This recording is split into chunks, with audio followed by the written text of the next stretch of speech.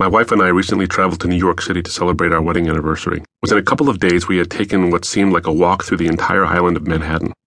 But there was one site we had yet to see, the September 11th Memorial at Ground Zero. Although we had gone to New York to celebrate, this part of our trip commanded our solemn silence. There, in the very place where the north and south towers of the World Trade Center had crumbled before the world's disbelieving eyes more than 10 years before, were two square pools, enormously wide and 30 feet deep. Water cascaded into the pools on all sides from a great height, yet with a strange gentleness. From there the water drained into deeper yet smaller pools, the bottoms of which we could not see. Surrounding both pools were bronze parapets, roughly waist-high.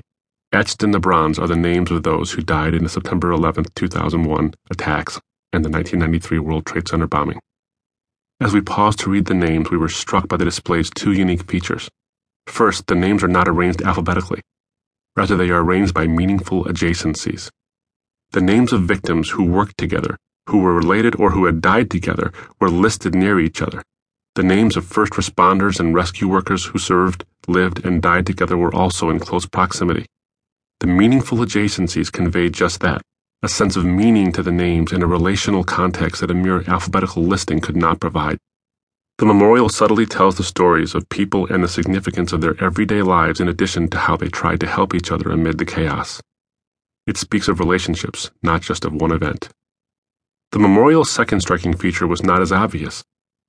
Among the meaningful adjacencies, we saw several names of women etched in the bronze, along with the inscription, "and her unborn child."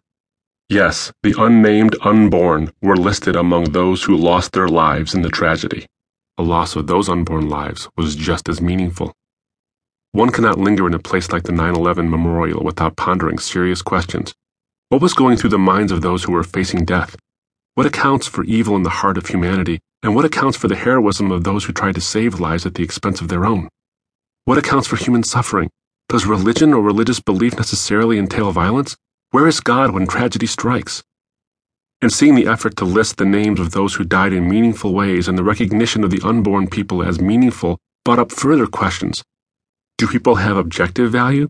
What determines their value? Is there something intrinsically valuable about a person even if he hasn't had the chance to contribute to society or the well-being of others?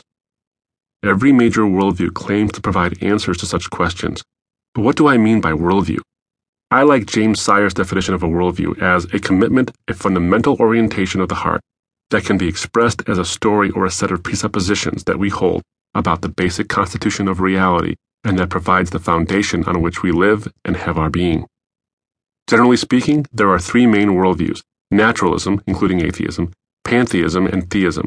Major views and world religions come under the umbrella of those worldviews.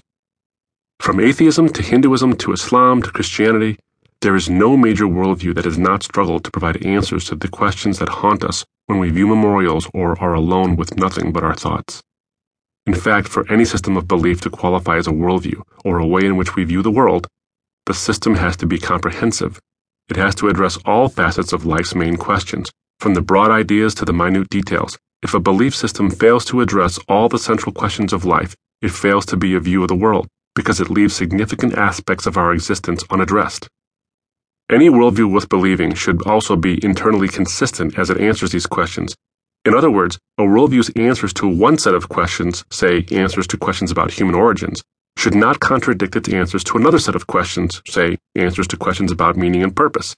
If it provides fundamentally contradictory answers, there simply is no way to have any confidence in any of those answers.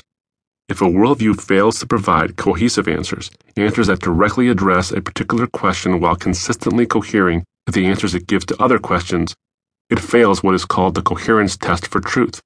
And if it fails that test, it should lose in the competition for our allegiance.